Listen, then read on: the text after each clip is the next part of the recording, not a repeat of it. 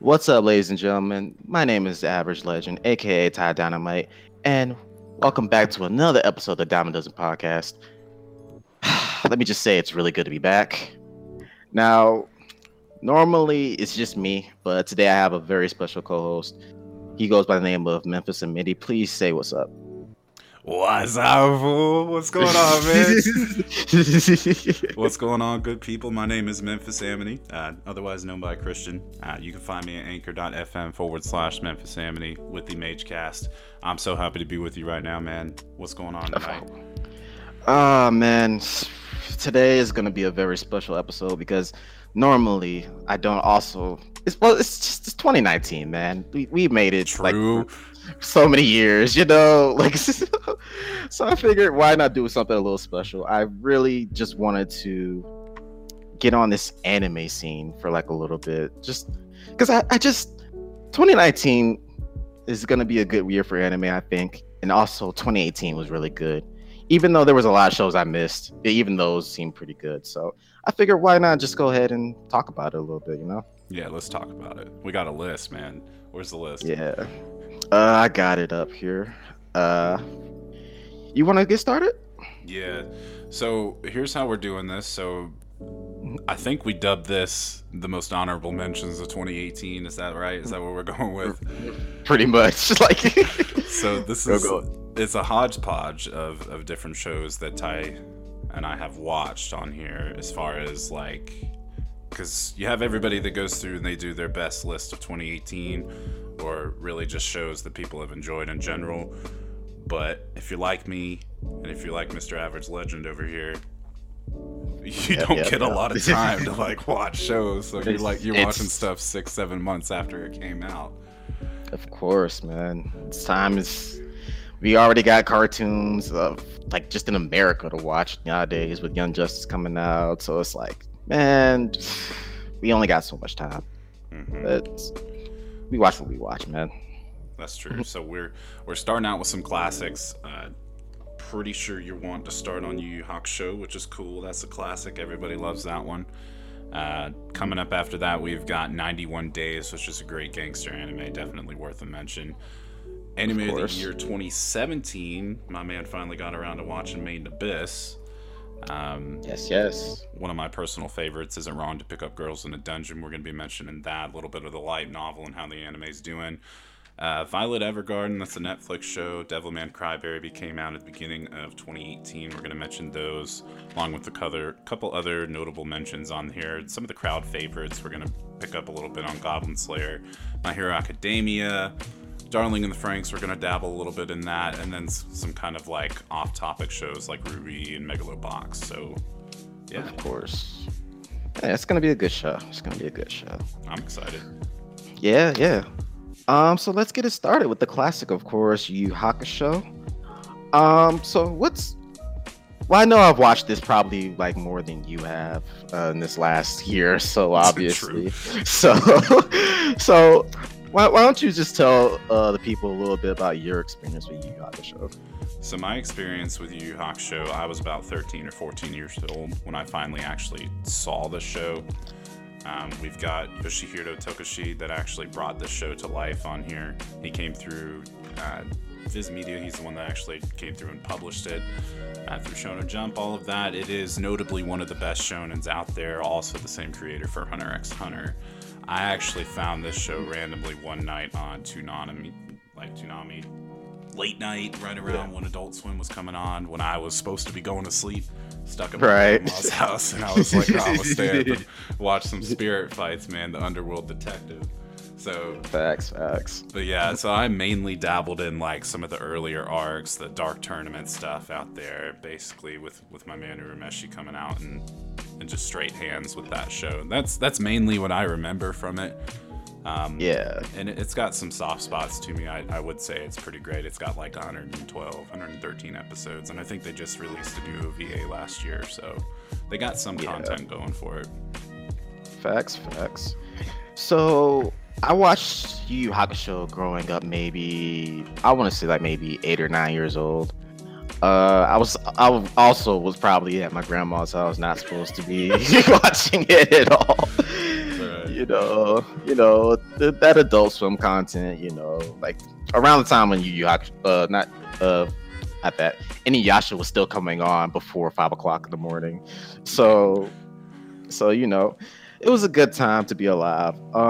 It was one of those shows that I decided I really need to go back and see.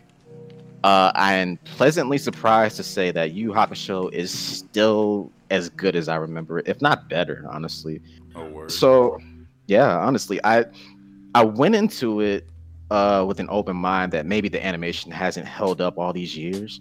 It actually has to some extent. If you really like grew up in the '90s, you'll recognize its style, of course, like the DBZ, the early One Piece style, like just Right. like and just very 2D. But at the same time, the fights actually still hold up to this day. Like there was never a scene where I was actually bored watching it. I believe I'm at season 3, the end of season 3, where the Tagoro arc is over. So we're about to see how that's gonna look with these last 2 seasons. But for the most part, it's been a good ride. I've really just enjoyed watching it.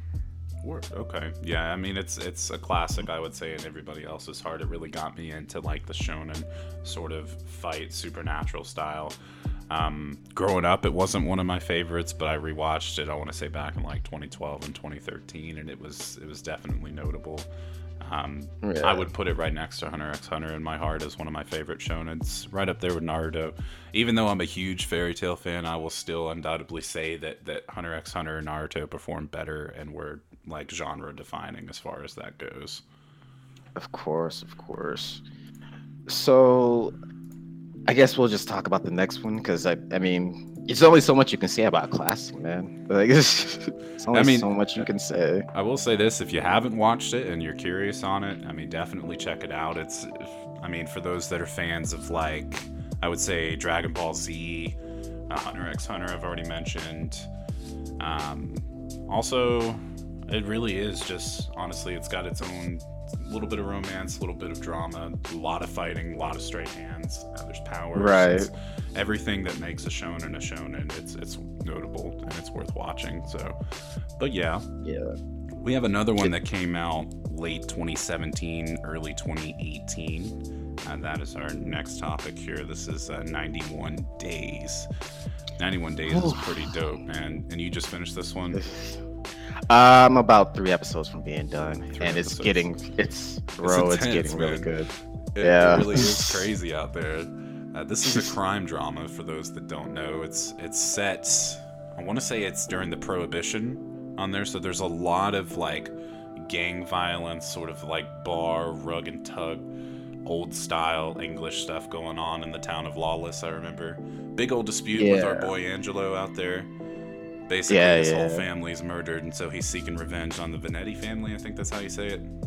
Yeah, that's it. Yeah, he's going after Vincent, who is just an absolute dog. He's like, he's wild. So, I mean, this show is cool. It's got 13 episodes, I think, and you're on episode 11ish. 11ish, yeah. We'll say 11. It's pretty wild, man. What are you enjoying about it? I love how savage all these people are. Like just from the very outset, pretty much. Just like it was just a great show just from the start for me. Like so the very first scene pretty much was just this dude like seeing his entire family get murked, and just seeing how he plans to like go through all of it and just like plot his revenge. Like there's nothing else besides his revenge in this entire show. Right. So it's like you just get to see all the savagery of everything. And it's also interesting because all the other characters, they could have just been like cannon fodder. Like they should have just been like people you didn't care about. They shouldn't have personalities and things they went through that you really care about. Turns out they actually like are all very diverse. True. And they're all going through their own set of shit. Like they really are. Yeah, and like his best friend growing up is going through some shit just watching him.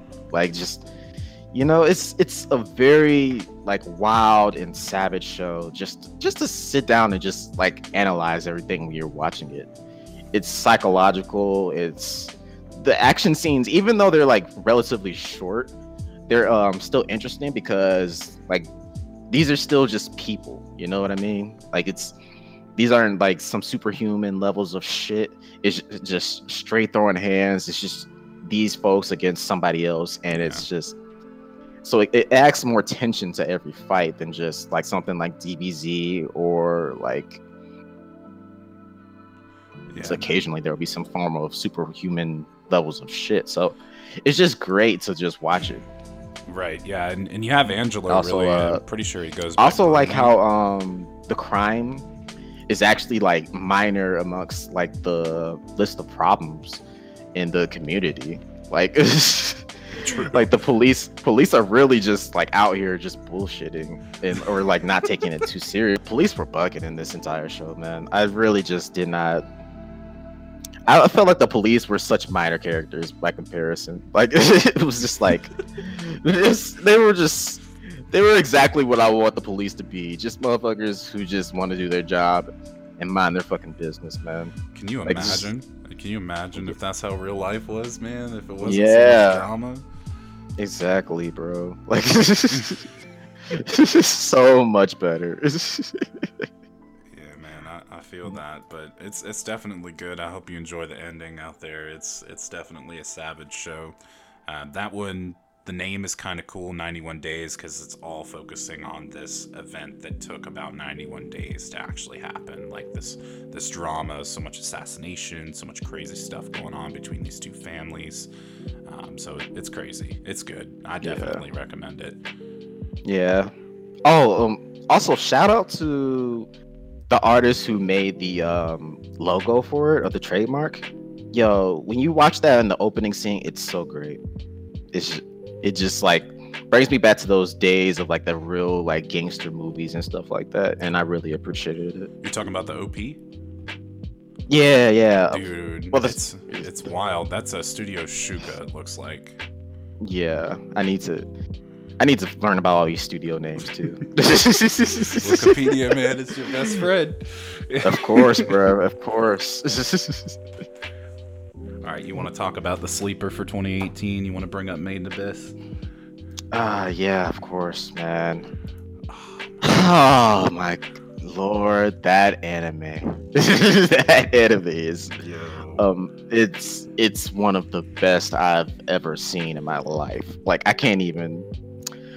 Like first off, the world building just off rip, like just this. Dude, those first 3 episodes were like they're talking about the island, they're talking about the abyss, they're like introducing the mining school and all of the characters, and then right. Oh man, dude, it's been so long I can't even remember their names. I'll have to Wikipedia. I remember the male lead was Reg, and I believe the female, don't quote me on something along the lines. Hold on, Rico. That's it. Yeah, I knew the names like were not too far apart, but I couldn't put my finger on it. Yeah. So, for those that don't know, minor plot synopsis for this masterpiece of a show.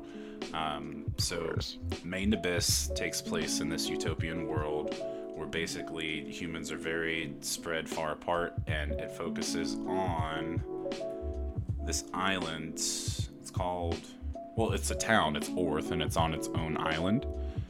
Right. And it surrounds this gigantic, massive crater called the Abyss. The Abyss is broken up into major sections, and the Abyss is mined and basically explored by adventurers, by diggers. I'm pretty sure, what do they call them on here? Cave raiders. Cave raiders, yeah. Cave raiders. And so Rico, she's the main character. She's young. She's a 12-year-old girl. Her mom, Liza, is one of the greatest. Pretty sure she was like diamond rank. That's what they call it. I believe that's the highest rank. Yeah, but so her whole focus is she wants to get to the bottom of the abyss. She wants to learn more about her mother. basically the TLDR, without spoiling anything, is it's an adventure for two friends with discovery, lots of different like beautiful moments. You have some of the greatest OST heard in 2017. Ever, really. I love the underground song that plays in the first episode. It's fantastic. It really sets the mood for the show. The action kind of builds upon itself. You learn more and more about the Abyss, and as you said, like the world building is just, it's next level, dude. It's crazy. Like the more Rico learns about the Abyss, the more you actually learn about it. None of these characters really know, because they're jumping into these uncharted territories, and the suspense is there. Like, you know, certain things are set to happen, but the tone is like so light and gentle until it's not, and then it just rips your heart out, man. It's crazy. Like, it really does flip on its side. I'll never forget like how I actually, this is one of the few anime that throughout the entire show I felt something. Like, I was like, I generally gave a shit about these characters from start to finish. Absolutely. Like, there was never a moment where I did not like them or just got annoyed with them or anything. I legit just like was enjoying the show. And there's a real like vulnerability, I guess, because like these are still kids at the end of the day. Even though like he's I guess augmented. We'll say augmented. Yeah, as far as like he's like a robot. He's got amnesia. Yeah, something like a cyborg. We'll say a cyborg, something like that. And he and Rico like learn about each other's ways, and they basically learn how to work off of each other. Because Rico is still just a little girl with just a lot of knowledge, but she can only do so much physically. Whereas Reg is more so, even though he's technically the muscle, he's still not the strongest thing out there. No, he's truly not. Like, and even like the farther they descend, like the more you realize that. You do have one of probably the saddest anime deaths of all times with Nanachi and Mitty. Like, honestly, and I love Nanachi as a character, man. Like, her voice actor Shiori Izawa, she voices a lot of different characters out here. But most specifically, I recognize her for Nanachi, and the story that they do with her and the kids that go down to the 7th layer, like, it's honestly crazy. I cannot wait for season 2. It has been confirmed for a season 2, but there's no release date for it, and we're supposed to see it hopefully this year. Crossing my fingers for it, man. But bro, I'm triple crossing. it's good, bro. It really is awesome. Like, if you haven't seen it and you want to watch something that's like, that will literally grip you from moment one, as he said, like, it's worth it. It's worth all 13 episodes.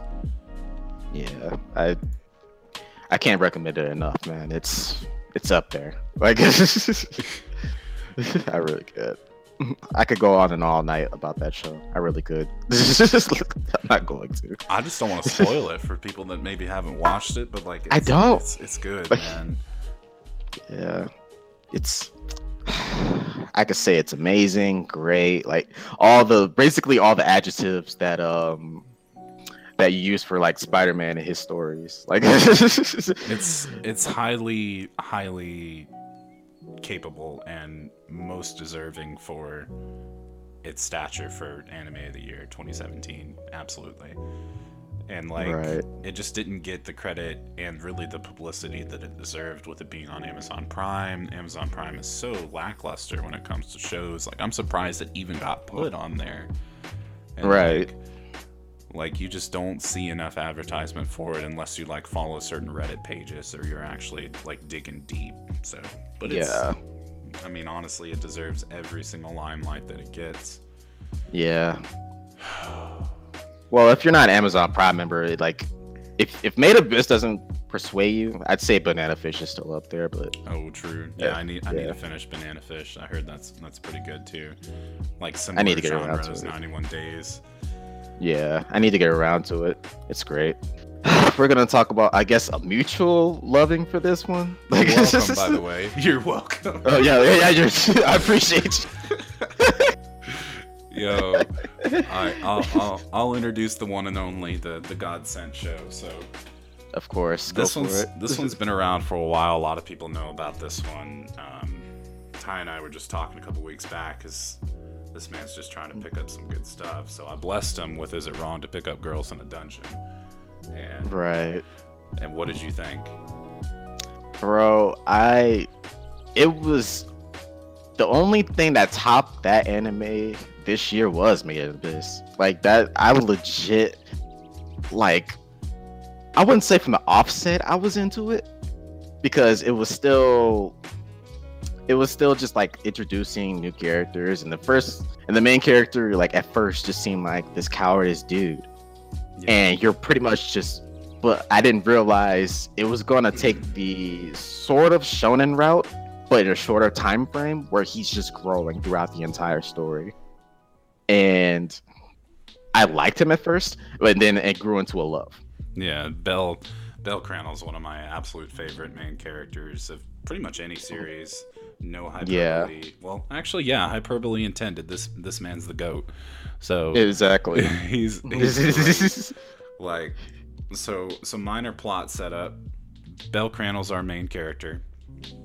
Yeah. This is the world. I can't even remember what the world's called, but the Well- city's called well- Arario. Okay. I actually didn't know the city's name either. Basically,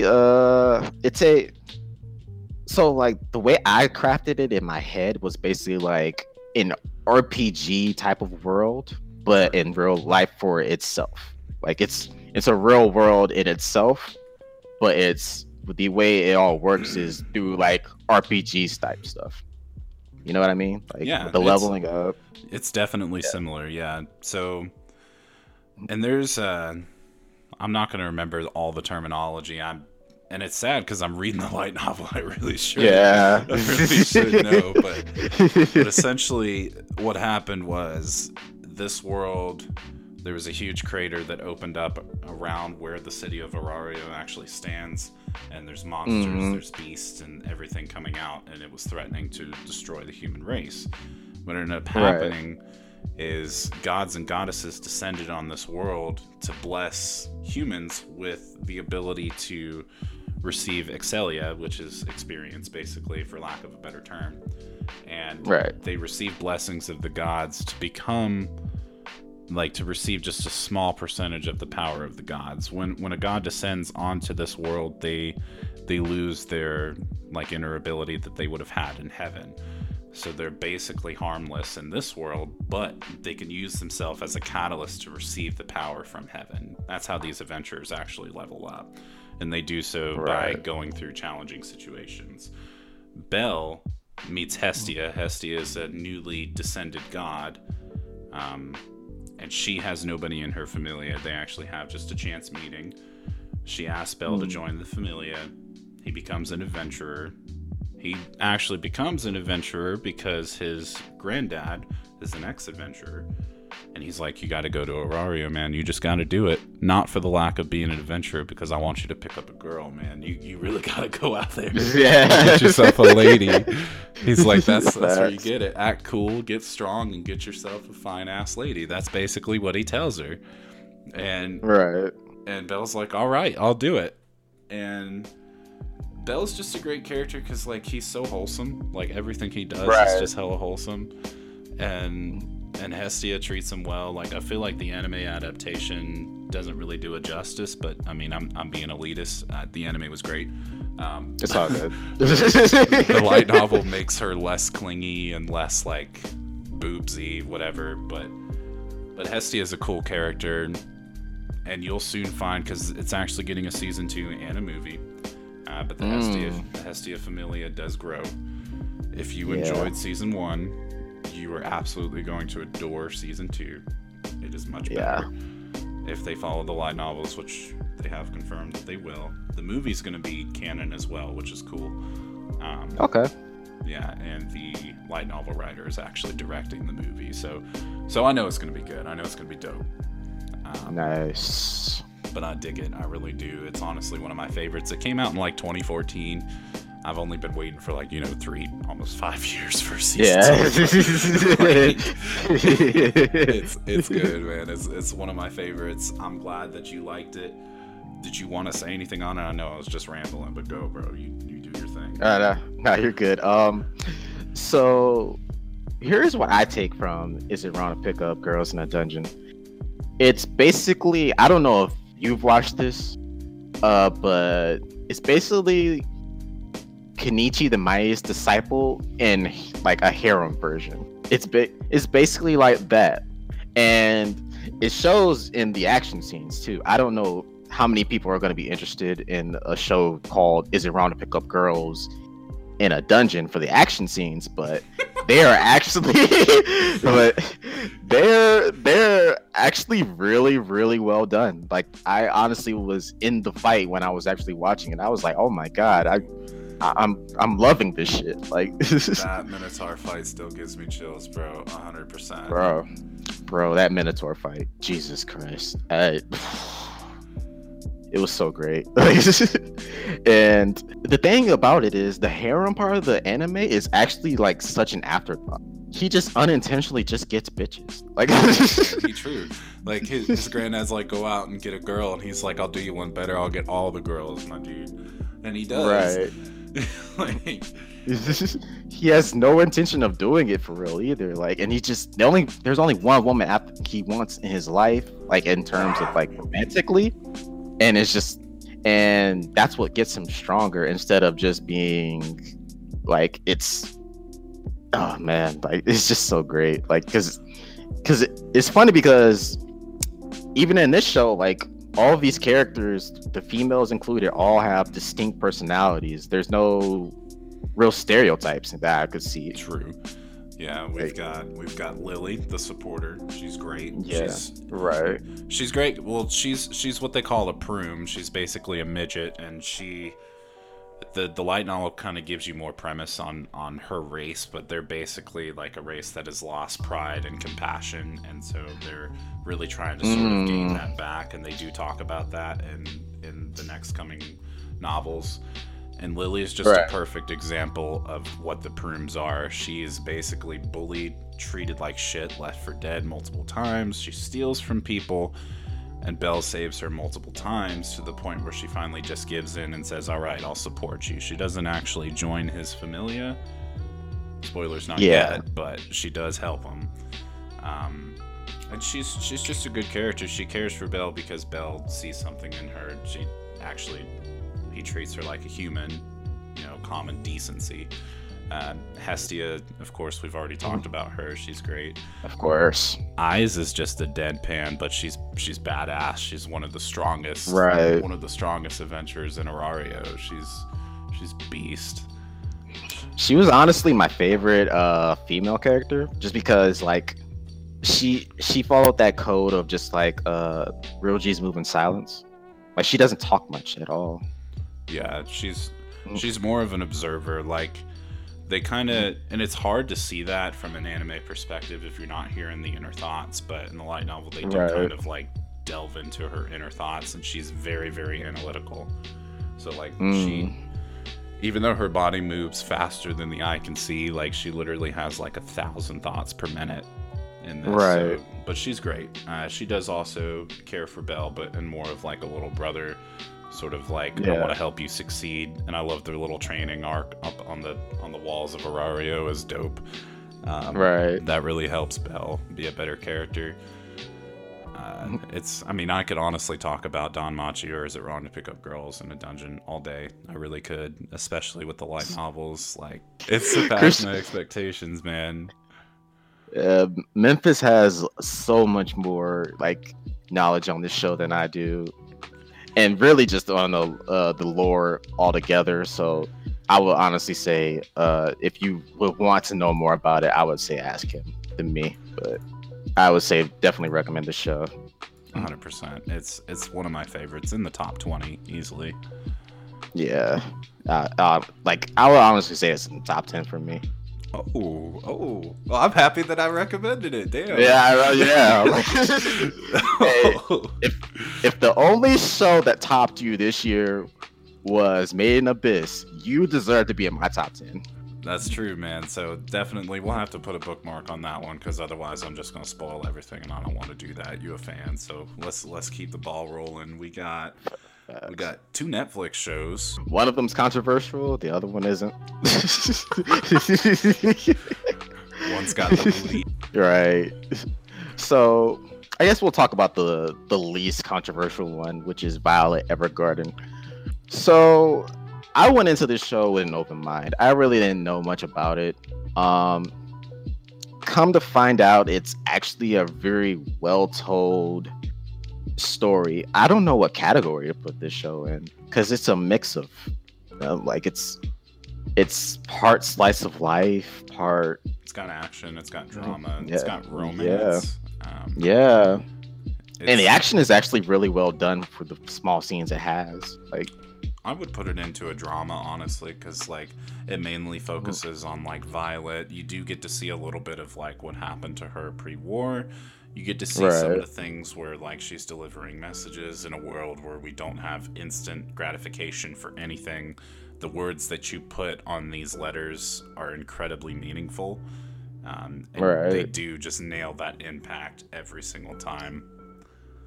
Yeah, it's so different from every other anime out there. It's just, I couldn't really put it into a category, but it kept my attention. And I usually don't like drama animes that much, just because like I like there to be drama in my anime, but not to the point to where it overtakes the entire story.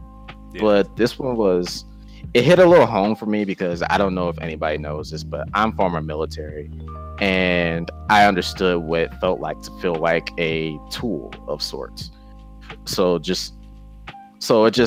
kind of hit home for me more so than just like, hey, this person is going through such and such. No, it really hit home for me.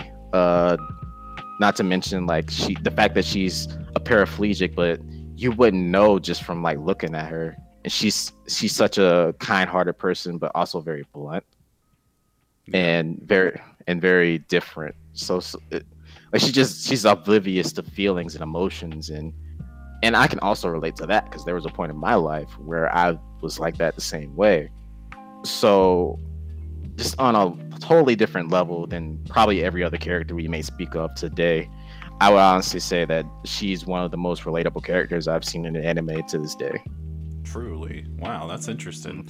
A lot of people have had like the adverse opinion with Violet. They say that they really enjoyed the plot and they enjoyed everything that happened, not to mention that it's visually one of the most beautiful shows that came out this year. Thank you, Kyoto Animation, for being godsent. A lot of my all-time favorite shows are from Kyoto Animation. Shout out to Hibike Euphonium. But anyways, facts. So Violet Evergarden is great, and truly Violet, I can see why she's a relatable character to you, but a lot of people felt that like her sort of like deadpan blissfulness, like not having any sort of emotion and like not knowing how to process things, they felt that it was kind of annoying and like unrelatable. But like I've actually not heard your position on that before, and I can see why you guys relate. So it's interesting. It definitely gives me a new perspective on her, because you got to think of the crap that she went through with the war, like, and she's delivering all these messages for like sometimes harsh, sometimes really heartfelt, and sometimes heartbreaking stuff that she's giving to people. And like she doesn't have that for her own. She's struggling with this identity disorder, and then you've got the romance with her and with Captain, and then really just with the other characters in the show as well. Like episode 10, honestly, I don't even want to mention it. It'll make me tear up. I'm a grown man and I'll cry for that show. Oh my god. Oh my god. It's just another softie, man. It's a good one. If you guys if you like stuff that you can get invested in and don't necessarily mind a good laid back show, that's one to enjoy. Honestly, I honestly would recommend that to like definitely any former military, and also I would also recommend that to people who just feel like they just don't know how to express their emotions, like, and just in that feel. Like I honestly I don't know who not to recommend this to. If you just want to have something to feel inside a little bit. Just like if you know what emptiness feels like, you'll like this show. True. To me, I would have to agree on that. That's Yeah. crazy, man. And then moving on to something that doesn't make you feel empty. What do we got? uh, probably the most divisive anime I've seen in That's a good word, years. divisive. Yeah. Devilman. Devilman Crybaby. So a lot of people either love or hate this anime. And it's all based on its first episode, which to me isn't a bad episode, but isn't a good one either. Like, because to me it didn't tell enough, but it also told a lot through its visuals. And the ending of that scene was just super stylized, and it was just crazy. But so I'll start when I go back to watch this anime at some point. I'm gonna start at the second episode because I feel like if you watch the first episode, you don't need to go back and see the first one. Right. I mean, you really don't need too much from it unless you want to see some booty shaking and go for it. But like, Yeah, exactly. Like, but I was watching it, and I honestly couldn't put this show down. Not just because of the visuals, because of how I wanted to see how all of this played out. Because it's very few times in my life where I watch a character be so fucking naive and also see such an obviously evil character get praise on a consistent basis. So watching this show play out was a different experience altogether. It was just so different from everything else I watched this year, even my favorite ones. So and it had such a bleak way of doing everything too. Like it showed a lot of the sides of how Devilman works. Like just how so like say for example, because he's technically part devil now, he pretty much like has so much visions of how sin works, but he's still such a good person on the inside. So it's a little different watching somebody go through the struggle of actually being like, or actually just it's actually kind of relatable, just like watching somebody go through the struggle of trying to be a good person, but sin just sometimes overtakes you. It's very relatable in that sense. And I would honestly say, as far as I go with the show, I like it. I don't love it, but it's not the worst show I've ever seen either. It's far got from some great terrible. music. Exactly. Oh, the music is up there. The music is up there. It's worth it if you like seeing random people walking around in pretty scenery rapping in Japanese. Go for it, or watch it in the dub. Facts. I like the dub. Yeah, I didn't see the dub, but I heard the dub was pretty good. Yeah, that was pretty good. I honestly would recommend it. So, what's your stance on Devilman Crybaby? What's my stance? Okay. Yeah. So, I would say the Devilman is pretty polarizing in that if you're not ready for that first episode, it's gonna make you drop it, and I'm a victim of that because the first time I watched that first episode, I was like, yo, what the fuck is this? I was like, what? Come on now, like, don't tell me we out here watching porn.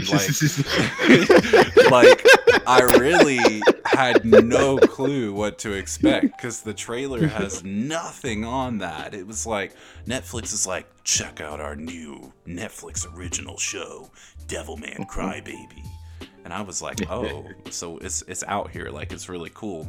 And I dropped it after the first episode for about 3 weeks. And I will not lie, some of the dudes in Triple OG was the reason why I picked this show back up. Mainly my boy Chris, if you're listening, man, appreciate it. Yeah, facts. Zaire, he got me back on that. Yeah. Really a lot of the main posters in that group. turn my opinion, and I wouldn't say my opinion is easily swayed, but I was also super, super judgmental of the first episode. So I did what you said you would do, and I started with episode 2 that time. And it was good. It was good. I love the OP. I love the general tone of the show. Like you said, with the MC switching back and forth, having that moral compass completely flipped. Yeah. The personality switches and the perspective that you have with the main villain always getting praise and attention, and you have this normal guy who now has a literal devil inside of him, and he's just like, he doesn't know how to react to it. Right. The fight scenes are awesome. The animation, it does take some getting used to if you're not used to like super fast, and I wouldn't say it's crisp, but the pieces that need to be precise are precise. The rest of it is kind of a blur. It's like a Studio Period show. So like, and for those that don't know, that's like Naruto Shippuden or like Black Clover.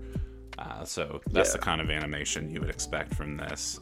For it being a super short series, I will say that it was enjoyable. If you have not seen it, just go ahead and skip the first episode. All you need to know is the main character's got a devil inside of him. Other dude's super rich and trying to destroy the world, and he's gonna stop him. Yeah. There you go. That's all you need from the first episode. The rest of the 20 minutes is a waste of time. Basically, yeah. So actually, so there was a show that I'm realizing now that we actually forgot to talk about on Netflix this year. Oh, word? Which one? Castlevania. How did we forget Castlevania? How did we forget? Oh, that show is wild. You want to talk about a crazy first episode? Bro. With my man's wife on a cross? Bro, don't get me started. That show was insane. I need to go watch it again. Like, I honestly, I love season 1, dude. Season 2 had me kind of on iffy, but I mean, overall, it was good. I still give it about 4.5 stars. Like, it's crazy. Right. What did you think? So, for me, I watched season 1, and it became my top 10 for anime. Like, season honestly, 1. Season 1 is in my top 10 for anime. It was, bro, like, from start to finish, just fantastic. I've never been on a villain's side before in an anime, but I was on Dracula's side at first. Like this, Dracula did nothing wrong, man. Just help his man out. Exactly. I was like, yo, I fucking relate to this shit. But season 2, for a lot of people, it was slow. For me, because I enjoyed the characters, it wasn't as slow for me. There was a couple slow moments where I was just like, well, yeah, I mean, I can see why people didn't like it. But because I love the characters for the most part, like, there really wasn't a character in this entire show that I straight up did not like. Other than maybe, what's that bitch's name? I forget his name, because he bitched up at the end of the series. You talking about the Vampire Slayer? No, not him. It was one of Dracula's right-hand men. He was a human. He was the white-haired dude. Yeah, I forget his name, but I hate that motherfucker. He was he bitched up so quick. I swear to God, I was like, this is what people mean when it be your own niggas. Like, this is what they mean. For real, man. It's wild. But it's good. It's definitely part of the honorable mention. It's got an 8.1 on IMDb, 90% Rotten Tomatoes. It's worth it. Facts. I really love the show overall. I'll say season 2 is a little bit slower just because of the in between all the action scenes. You're pretty much just getting a lot of character development. But if you like the characters, you're gonna enjoy the development. So I would say it's a definite must watch. But just be prepared for in case you get a little bit into the slow moments. But for the most part, I love the show overall. Gotta agree, man. It was worth the watch. I'm still trying to get caught up on this next show, but we gotta talk about a little bit about Gridman. Of course. So Gridman is So I kind of just when I watched Gridman, I was going into it with pretty much an open mind. I don't watch too much mecha anime, but I like the genre itself. So I was going into it. I was like, okay, let's see what this is about. And lo and behold, it was actually a really enjoyable show. It has its issues with tone for the most part. Like that's really where most of the issues come from for me with that show. Because there's a cheesiness to it when the mecha actually like starts fighting. Like in because it's the typical it's Power Rangers level of cheese with the mecha. Transform, Yeah. picking up his different like altercations for the fight. Yeah, I can Yeah. see that. Yeah, there's a cheese to it. And now don't get me wrong, like the cheese isn't bad. Like it's actually like pretty progressive. Like it's different forms of it because like the I like how there wasn't they couldn't really form into the entire Gridman form until like they got smaller.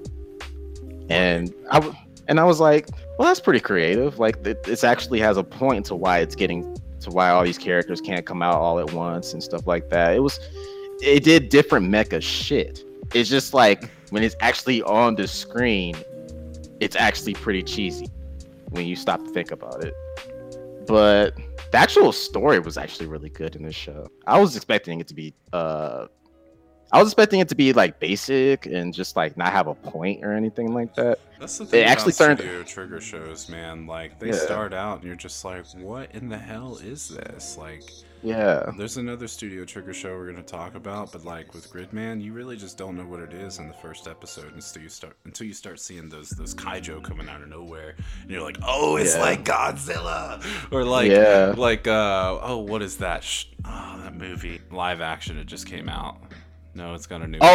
Pacific Rim. Pacific Rim, bro. Yes. Yeah. Pacific Yeah, Rim is dope, but yeah, that's Yeah. kind of what it reminded me of. And then like it's got, I mean, you had mentioned the tone, and I can kind of agree, but I do disagree to a point because that first episode really did set the tone. So Yeah. main character has no clue what the heck's going on. He's got amnesia, but he's got amnesia for a good cause. I haven't finished it, but I know he's got amnesia for a good cause. Yeah. You've got Rika, who is literally thick thighs. That's all I remember of Yeah. her. You've got main character's best friend, and these guys are all supportive of them. And then they form the Gridman Alliance, which is cool. Yeah. And then basically they just keep summoning Gridman to kill all these kaijo or monsters Yeah. or whatever. And you've got Akane, who is, from what I know, she's a god.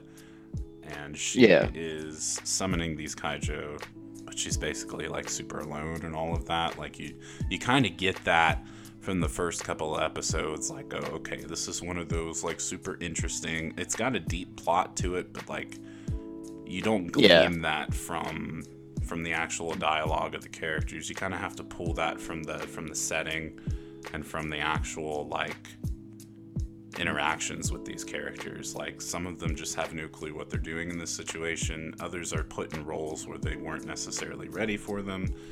Like there's a lot of power struggle between like Akane and main character who I can never remember. I know the girls' names because of the memes. Yeah. Like that's truly it. I'm enjoying it. I think I'm on like episode 7 or 8. I need to finish it. I really do. Yeah, so to me the main character is in practice he's cool, but in how actually like he is, like when you stop to think about it, he's kind of boring. But not like super boring, just like to the point to where like he couldn't carry the show by himself. Yeah, well, he's also got amnesia too, so like we don't know anything. Yeah, about like him exactly. in the first half of the show. And the thing is, like by the end of the show, it almost doesn't feel like you know him all that well either. That's the thing. Like that's what I was thinking about the entire time when I was watching the show. Just like if this was just him, I probably would not be into it. But because he has such a great cast of characters behind him, it's actually still pretty interesting. And what happens now, he's not so boring that I'm just like, I'm going to write him off. Like, nah, I just don't fuck with him or anything like that. Nah, he he was actually like, when you stop to think about his actual story, it's actually pretty cool. But him as a character, I just wasn't. He's kind of a goody two shoes to the point to where he's almost a little bland. But it's not that bad though either. So, True. No, I feel that. I really do need to finish it to get a better stance on it. I've enjoyed what I've seen. oh yeah, there's a great I think there's a great plot twist coming. Like, things are gonna come to a head, and I appreciated how they actually took the story seriously for this show, because it could have easily just been your basic ass like monster fight every week type show, and it turned into a really like deep story that actually like it was actually a lot about like how isolation and stuff like happens to a person, or like how too much power can just corrupt someone. Yeah, no one person should have all that power. True. You see a lot of that with trigger shows, honestly. Like, you've got Kiss Diver, you've got Darling in the Franxx, you've got Kill la Kill, Little Witch Academia, just to name a few. Like, all of them, you do kind of see the same sort of tones. They do play around with the idea of kids being in super isolated, like, world-ending situations. And I love all of their stuff, man, honestly. A lot of it is original content. A lot of it is really creative. So I know I'm gonna enjoy it. I just gotta find the time to finish it, bro. That's it. Like, yeah, I mean, I breezed through it in a day, so it's not that bad. This man got time. He really does. Man,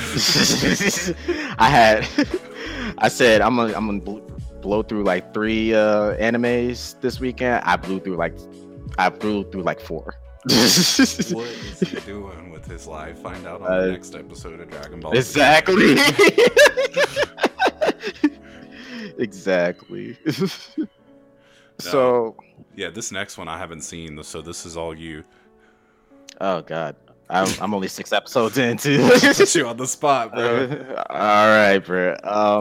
So this next one is called Kurakuri Circus. I hope I'm saying that right. Jesus Christ, I suck at names. So basically this show is about a dude who basically had an inheritance placed upon him, because basically his dad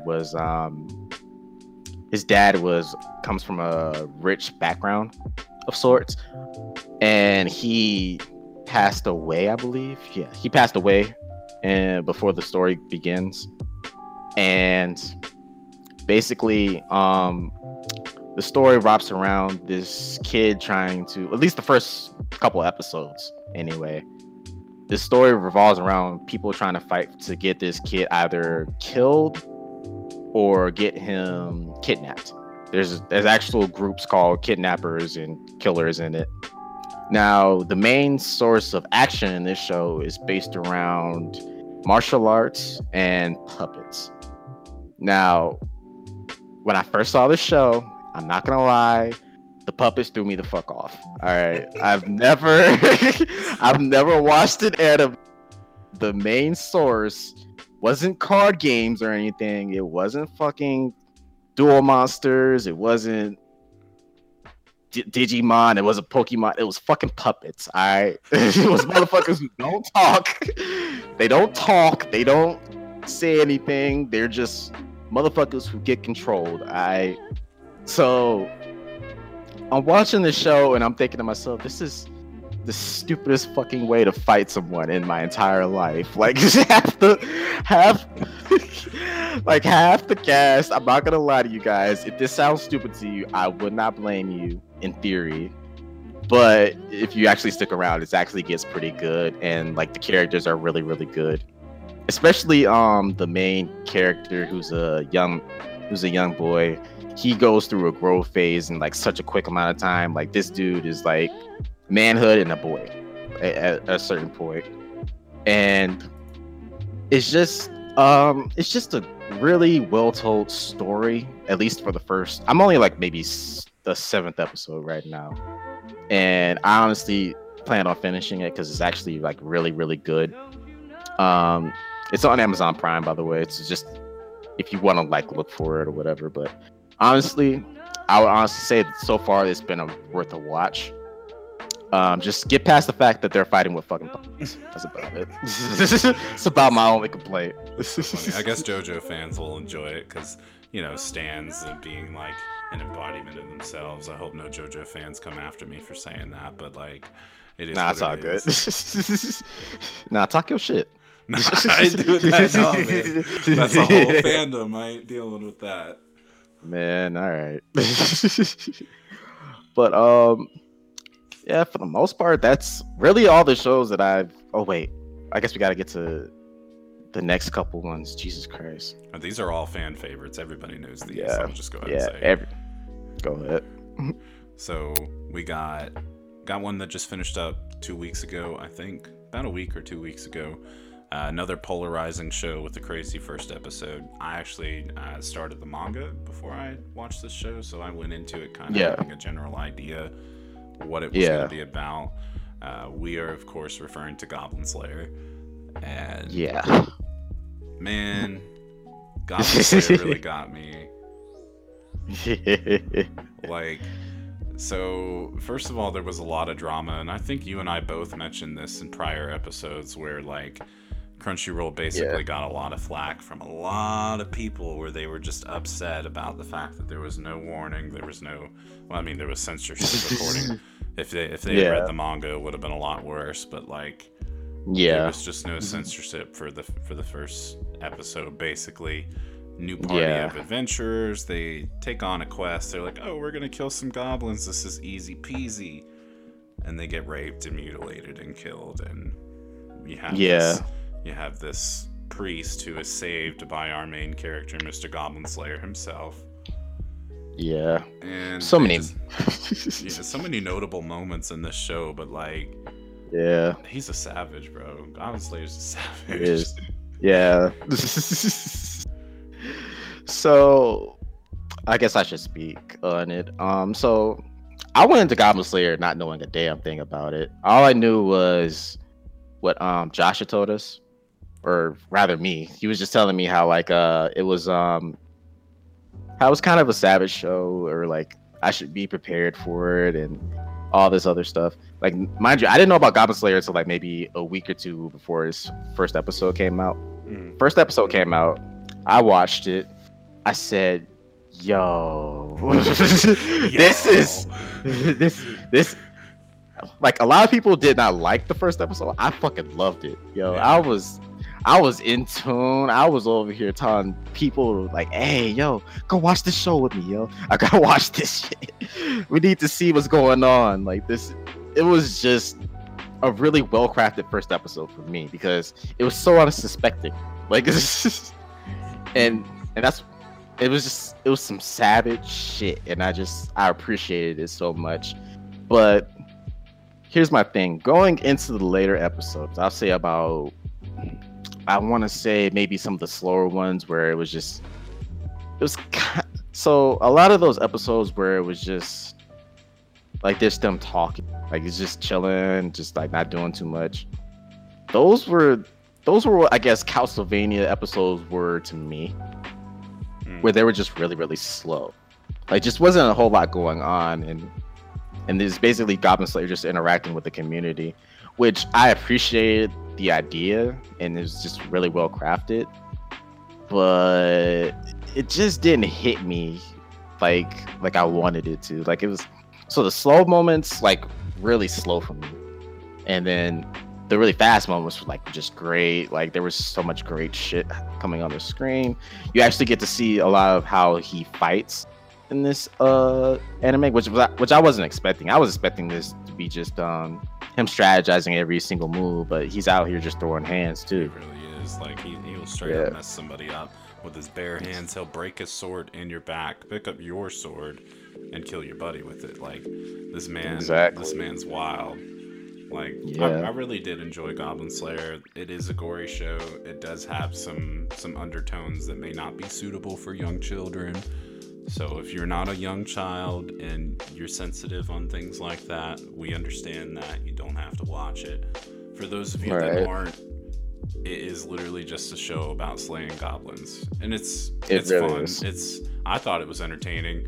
I really enjoyed the last 2 episodes of the first season. Oh yeah, they were great. The music for them setting up to defend that village. Man, I love the OST from that, man. Like, it's just crazy suspenseful. You got that violin, you got the drums in the background, just like where's my man Goblin Slayer at?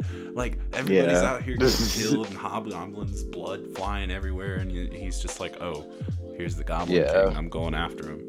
It was crazy. It was good. I like it. I would honestly say just when Goblin Slayer is great, Royd is great, and the slow moments, they aren't even that bad, honestly. They were just my fucking Castlevania slow episodes. This man just doesn't like world building. He's like, show me the blood, show me the goblins dying, or I'm turning you off. Honestly, I think it was just my need to want more of that than it was just like that. But yeah, because like Goblin Slayer didn't seem as vulnerable as some other characters that we've mentioned earlier. Like he seemed like he wasn't unstoppable, but he wasn't like it's vulnerable either. Like he was like dead ass gonna fuck so many people up, and he just doesn't give up.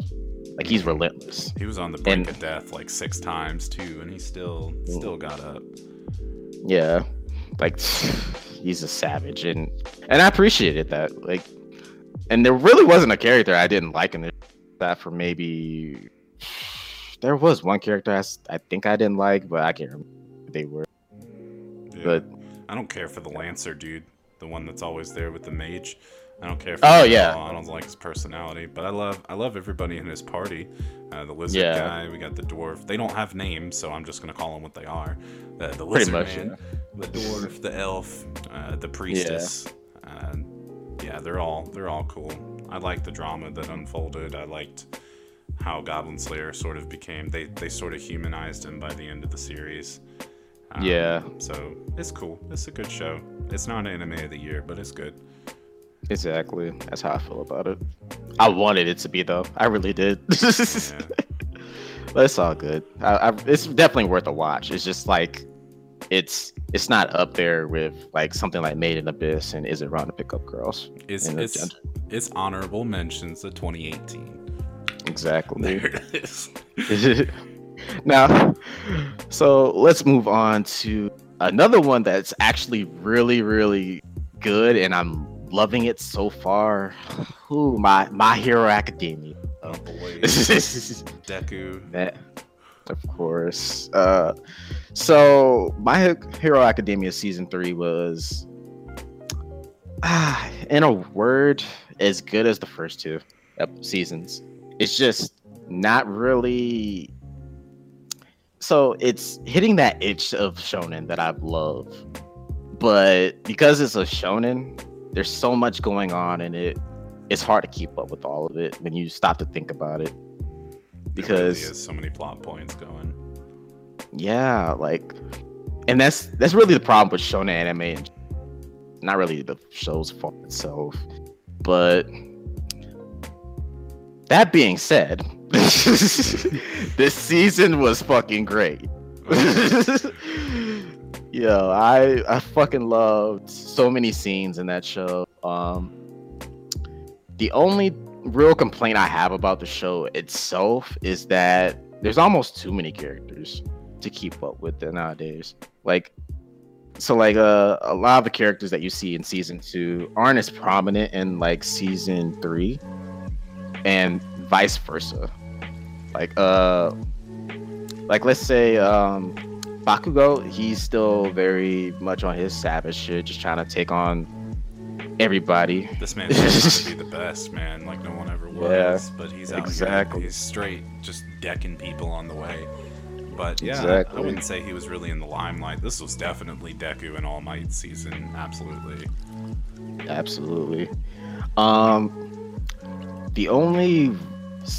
There was a couple minor like villain characters that in theory they are really interesting, and they are when they're like actually doing stuff. But when like I forget that they were in the show like almost the moment it fucking like they leave it. So like that's really the problem. Like it's just too many characters at this point. There's so many powers to keep up with. There's so many different plot points. It's just a lot. Yeah, they do a good job of like rehashing and like trying to keep certain characters in the limelight. But you're right. I mean, it's the story arcs are gonna drag out, and we got to see a little bit of the provisional license exam, which was cool. I feel like comparing, and it's hard to compare the show to the manga because they're literally frame by frame just about the same. Certain things hit differently and a little bit better in the manga, but that's also because you get to kind of create the mental picture in your mind. You get a frame of reference and then you decide what really is going to hit. The anime does a great job of blending the nearly perfect OST with excellent character portrayal.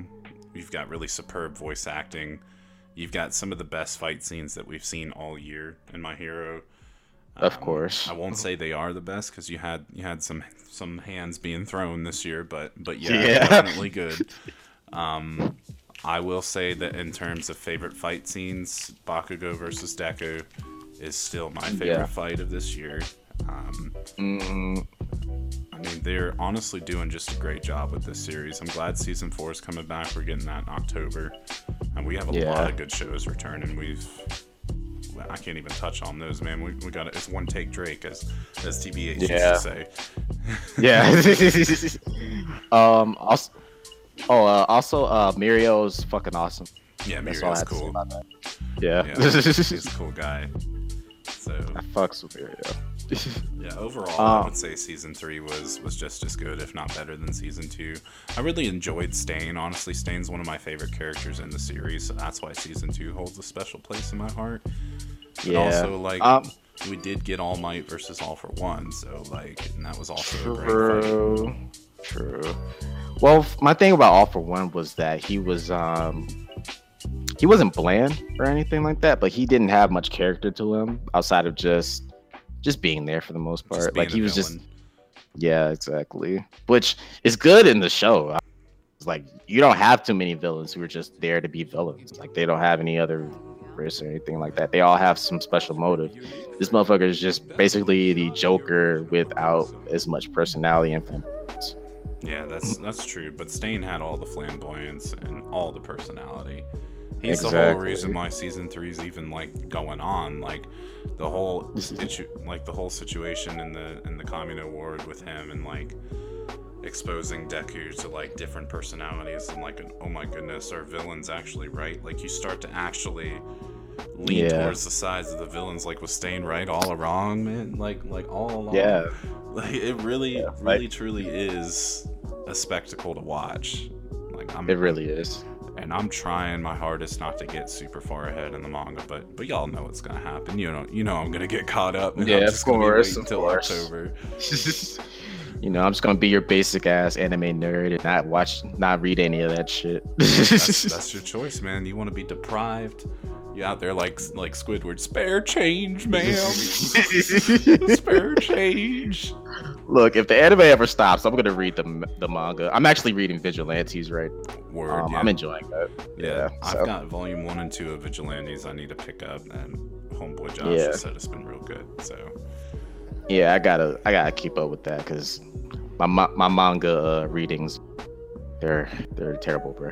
Dang, man, you cutting some slack out there. I put this one on the list for me. I'm not gonna lie. I know you ain't seen a lick of this show. Man, just go ahead and talk about it, bro. It's me. So the average legend and I have a very, very interesting palette of shows that we like. Obviously, this man loves All Hands, No Superpowers. And of course, I'm a grown-ass man crying on my couch over some slice of life and drama and romance. So one of my all-time favorite manga series got an anime adaptation end of 2017, beginning of 2018. We have The Ancient Magus Bride. Like I said, possibly one of my favorite series of all time for manga. It truly is a spectacle to watch. So I know you haven't seen much of it, so I'll give you like a brief touchdown of this. So this takes place in the modern world. It's not like an isekai or anything crazy. It literally just takes place in the modern world. You have this character, Chise, the main character. She has the power to see certain beings, like what they call fae or otherworldly creatures, And this is sort of like a layer of the true world on top of it, where you have like this mythical, supernatural, sort of luxurious monsters and creatures and magic. It deals a lot with alchemy and being a mage. And what happens is Chisei is orphaned and ends up selling herself. She makes the decision to sell herself as a slave. And you meet this mage who is another otherworldly being by the name of Elias. And he purchases Chisei as a slave, but rather than keeping her as a slave and making her do his bidding, he says, well, you're very special. You're what we call a sleighbeggy. A sleighbeggy is actually a very old folk term. And it's actually, like, I'm pretty sure it translates to like an in-between, or basically a median. She is mostly human, but she has the potential to surge magical energy far better than a magician or an alchemist or a fae. And so a lot of mythical creatures sought after her kind, because they don't live very long. They're very valuable. Chisei actually sells for like 300,000 pounds or something like that, which is a lot during this time. So, So Elias buys her with the intent to teach her magic, how to properly use it. And he eventually says, once you're able to control this and you're able to live on your own and not want to actually sell yourself off as a slave, I want you to be my bride. So that's where you get this title, the Ancient Magus Bride. And it focuses a lot on Chisei understanding what a sleighbeggy is and the potential of the world. You have this dichotomy of her living the majority of her life being isolated, her family basically resenting her for ruining their lives, to meeting somebody as nice and as humbling, but also so naive, like Elias. Elias is this otherworldly creature. He's not human, but he's not fae. Like, he has the power to use magic, and he wants her to teach her, or to teach him rather, to be more human-like as he's teaching her to use magic. So they have this very interesting relationship where they grow together. Okay. Honestly, like, this is definitely better as a visual manga. The anime is fantastic, I will not lie. It is a perfect adaptation. But I started it as a manga. I would highly recommend it as a manga. It is not all romance. There's a lot of action. There's a lot of drama. It's got 24 episodes. The only reason it's not anime of the year for me is because it started in 2017, I believe. And it kind of ended off in 2018, January, February-ish. So it wouldn't qualify as anime of the year for me, but it's definitely worth all the hype. It is just super entertaining to me. It's a very deep story. It's still going. That was kind of Act 1. The anime is. Okay. The manga's going to continue in a different arc with the... They've kind of already summed up everything in the manga, and they're going to finish it with a different sort of new plot behind it. But it's good. It's definitely worth mentioning. I didn't get to mention it on my own channel, so I figured now would be a perfect time to talk about my just infatuation with this show. Of course. As we're speaking, I'm putting this on my watch list. Because you had me at it has some action. You had me at that. It's just gruesome. Like, it's got some seriously gruesome parts to it. Like, you have this character. You'll see him a little bit later in the series, but his name's Kartophilus. Kartophilus is actually a biblical name.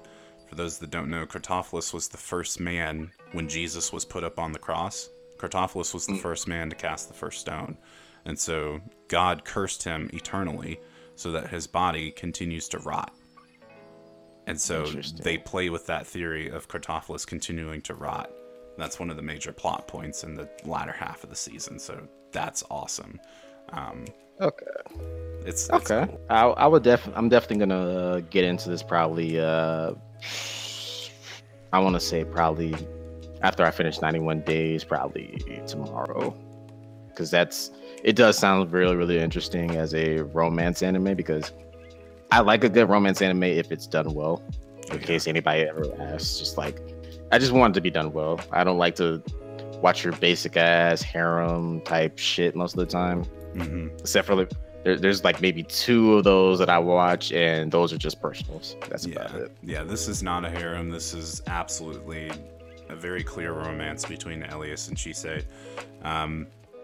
Very interesting plot. The studio that created this show also created Attack on Titan. Okay. So imagine the brutality of Attack on Titan versus the absolute just beauty and perfection of Ancient Magus Bride.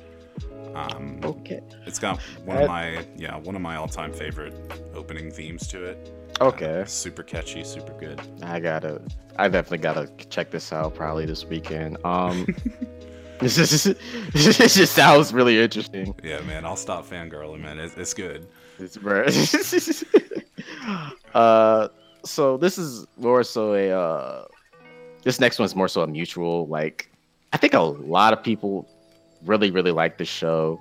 A lot of people are kind of upset about it as well because of how I guess a lot of people feel like the quality is dipped down since like maybe the first 2 or 3 seasons. Ruby, yeah. Ruby. So my experience with Ruby was the first time I ever watched it. I believe it was the Yang trailer. My friend who, like, ironically, like, I don't want to put too much personal out there, but she passed away a couple years back. No, I'm sorry to hear that, man. Nah, it's all good. She had passed away, but she before that, maybe like a couple weeks before, she had showed me the Yang trailer, and it was actually pretty. It was a pretty interesting show, but I actually had forgotten about it because I was going through my money troubles and just going through all this other stuff. Years later, Netflix had the first 2 seasons as an entire episode instead of just putting it all in like separate episodes and stuff like that, because Ruby's episodes are only like maybe 15 minutes apart. Right. And I was watching it and just like in tune with the shit. Like I literally did not put it down for the first 2 seasons. So, but ironically, this same weekend, the creator had passed away. Yeah, Monty Oum, rest in peace. It was the exact same weekend too. Like it wasn't some later. Like it was the exact same weekend. I decided to look up season 3. It said the creator passed away. Wow. I was like, I have such an interesting history. And around, I'll say maybe a year later, I watched season 3, and I've been catching up with season 4. I'd say a year.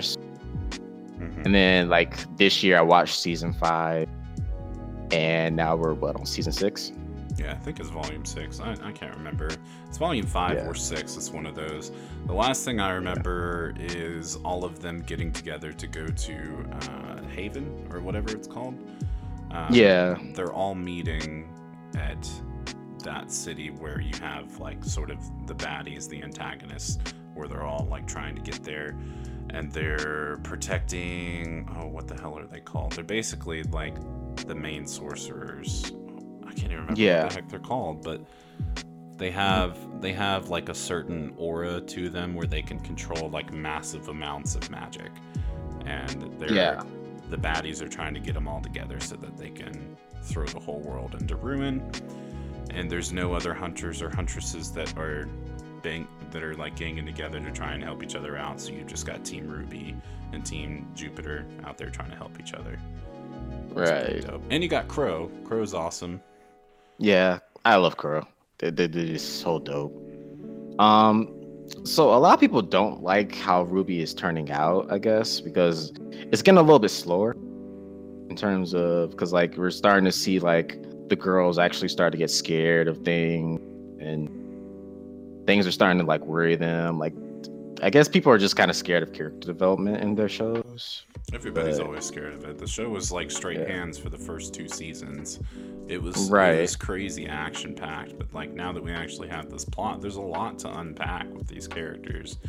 And you know, exactly. it's never ever gonna have the same flair that Monty Oum was able to bring to it, but I do think that like it's a tribute to his life for them to see this through. Exactly. And I'm actually enjoying it. Like, that's the thing. Like, people always say, like, hey, I don't like how Ruby is turning out. It's just getting so story driven. I'm like, I mean, I don't want a show that's just strictly hands all the time. Like, don't get me wrong. I love the show because of it. But at the same time, like, I really did want to know what was going to happen to these characters at the end of it. Mm.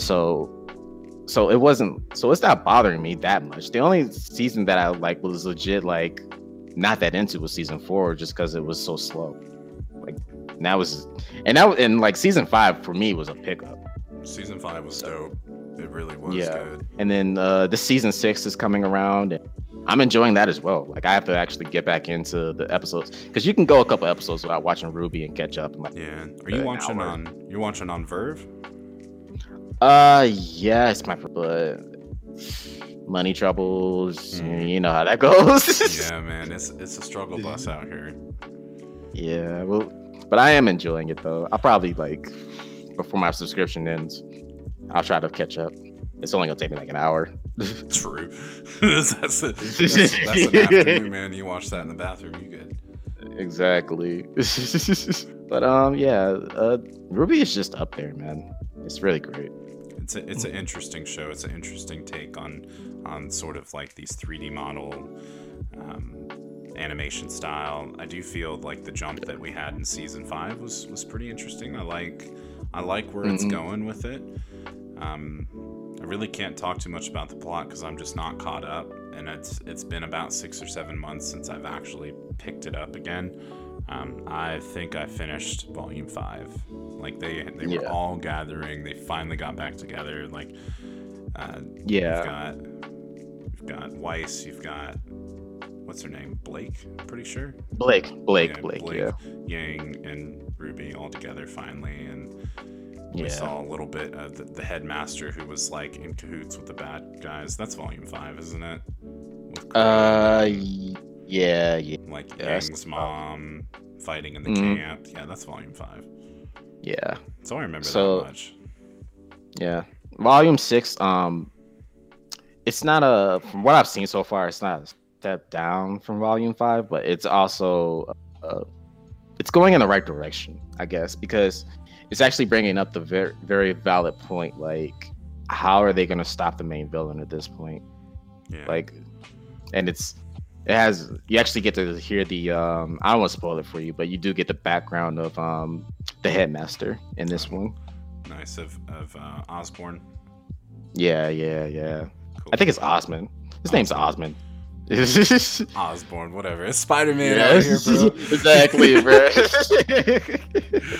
Oh man, we got to dedicate another hour and a half to talk about Into the Spider-Verse, bro.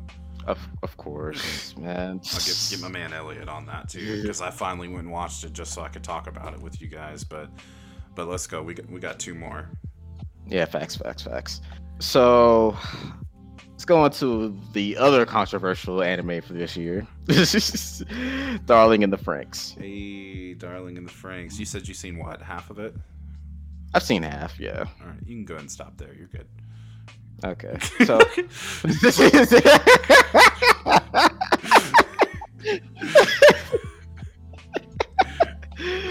I'll just say it, bro. I'm gonna save you from the headache. But nah, Derek's gonna be listening to this and he's gonna be like, "Man, Christian, stop hating on Darling in the Franxx." Exactly. So the half that I did see was really good. I actually, even though I know the relationship between the 2 main characters, 02 and Hero.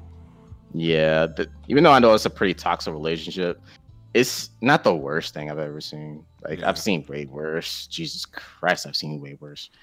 That it's actually one of the few mecha anime where it's very story driven to the point where the actual action is almost an afterthought too.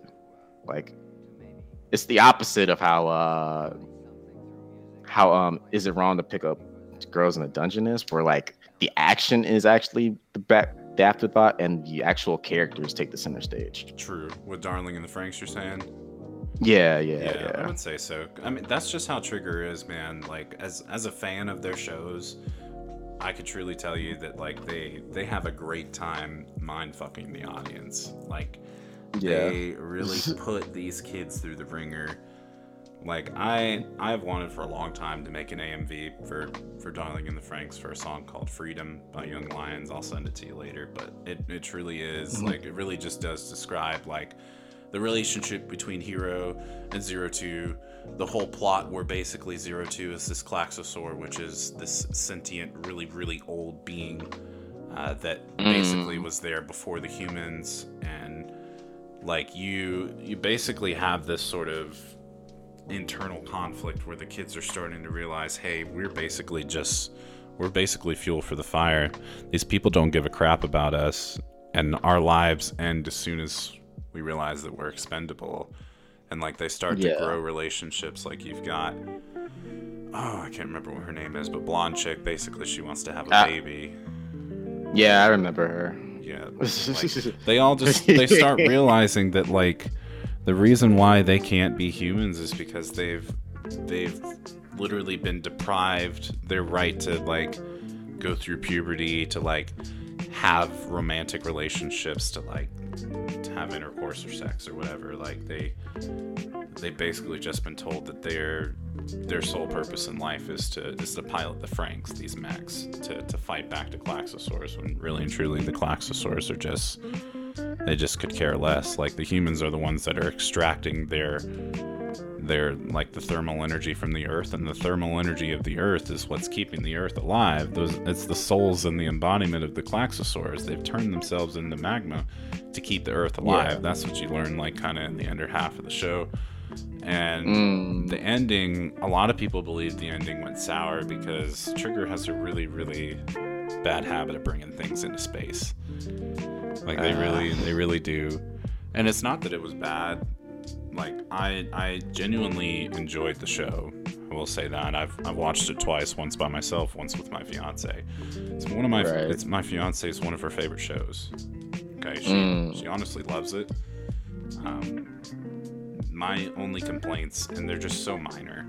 They really are so minor. Like, I just wish we could have seen more Hero and Zero Two, and less space princess. Like, I honestly, I loved when the tone shifted to where the kids were like, "Oh yeah, by the way, screw you parents. We don't care about you, Papa. We're gonna do our own thing." And they start like growing crops and like making babies and like basically restoring the human race. And they're like, we're not gonna fight the Klaxosaurs anymore. I could have watched 8 seasons of that because I love that kind of stuff. Like they spent so much time developing the characters. The action was an afterthought, as you said. Like, I couldn't think of a better way to describe it. But I wanted more of Hero and Zero Two. I didn't particularly care for the ending because I just didn't want him to. Spoilers, but I just didn't want him to die. Like, it just hurt. Yeah.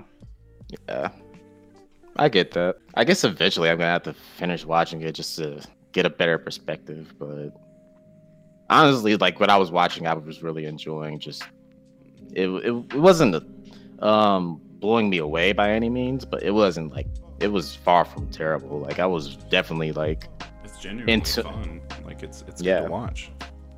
Yeah, I was enjoying how like Hero was becoming. He was figuring out how to become more of a person, I guess, because it was so weird watching people like go from choosing to be weapons for people to choosing to be human again. I can relate to that kind of thing. Yeah. It's good, man. All in all, I enjoyed it. I just have such minor complaints on it that it just kind of makes me upset to bring it up. I got you. I went into it with high expectations. That's the problem. Like I went to MomoCon last year, and I went to the Trigger panel, and they were hyping it up to be one of their best shows, and like talking about action and how it was just going to be super fulfilling, and the ending left a lot of questions for me. it was fulfilling Yeah. for the characters I didn't really care about.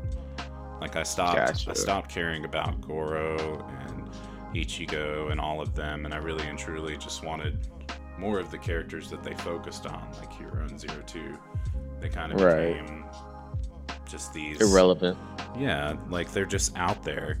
Like I wanted to see them grow as people, but instead they had this wasted potential in space going after this unforeseen enemy, and it was just it was blue balling basically. It just yeah, it was sour taste. That's it. I got you. So, well, I'll say, go watch Darling in the Franxx at least the first half. Well, finish I it don't. if you like Yeah. it. Finish it. Go for Yeah, it. for sure. Like, finish it if you Don't want take to. my word for it. It's selfish reasons why I don't like that show. It's not a bad show. Yeah, I definitely enjoyed it. So I'd say go watch it just to get your own opinion on it for the most part. Yeah. So this is probably the most hands being thrown this Hey. year show. Period. left, right, boy. Exactly. Jab, jab, hook, Megalobox. Hey, you want to talk Actually, about? You want to talk about a freaking awesome OST? Just Facts. an amazing soundtrack for this show. Man, I would literally go back to the show just to listen to the OST again. It was such a great OST. So basically, Megalobox is a retelling of, I believe his name is Champion Joe. I believe that's the name of the show, the original show. Yeah, Champion Joe. Yeah, and basically they replaced it with a lot of more pretty characters, which I appreciated as a black person and who enjoys anime. Hey. Let's get a W.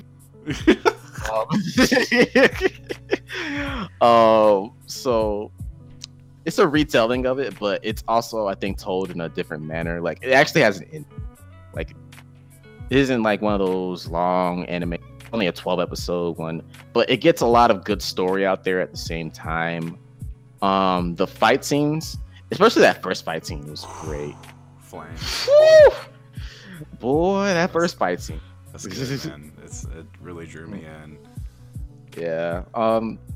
I would say that the fight scenes afterwards weren't on the first fight scenes level, but they weren't bad either. They were actually pretty well made.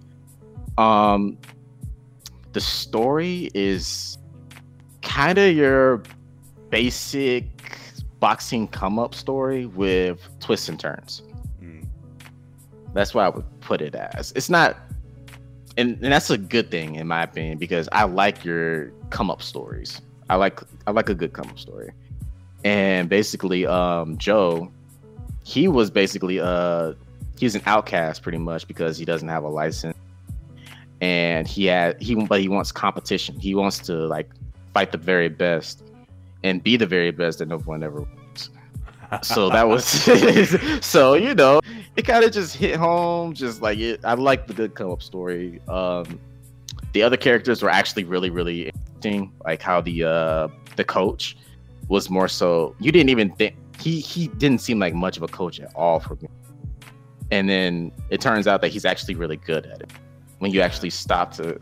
He's a passive coach, man. He really is. Like, he'll just say little things that'll get you thinking, and then just bam, like it finally comes back in full circle. Exactly. I like that subtle touch.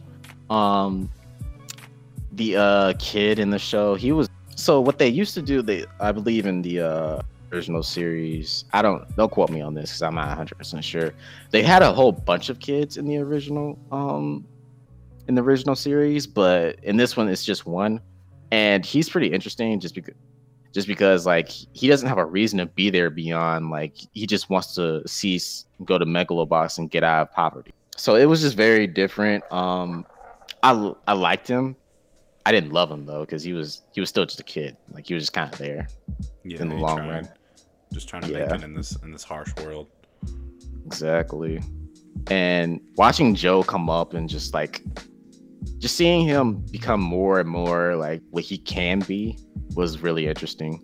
because he's basically your he's basically they do this thing in anime where nobody really gets dominated. Like this, it's always a straight up fight. Like there's nobody just like, hey, I can just. It's always a fight. Everybody is a challenge to somebody for the most part.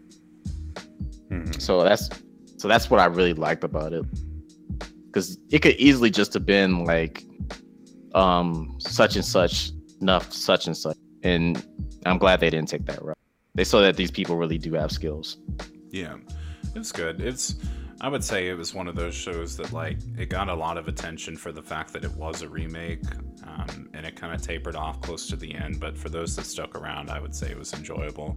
It was definitely on my list. I watched it as it came out, and I recommended it to a few friends. They also enjoyed it for similar reasons that you enjoyed it.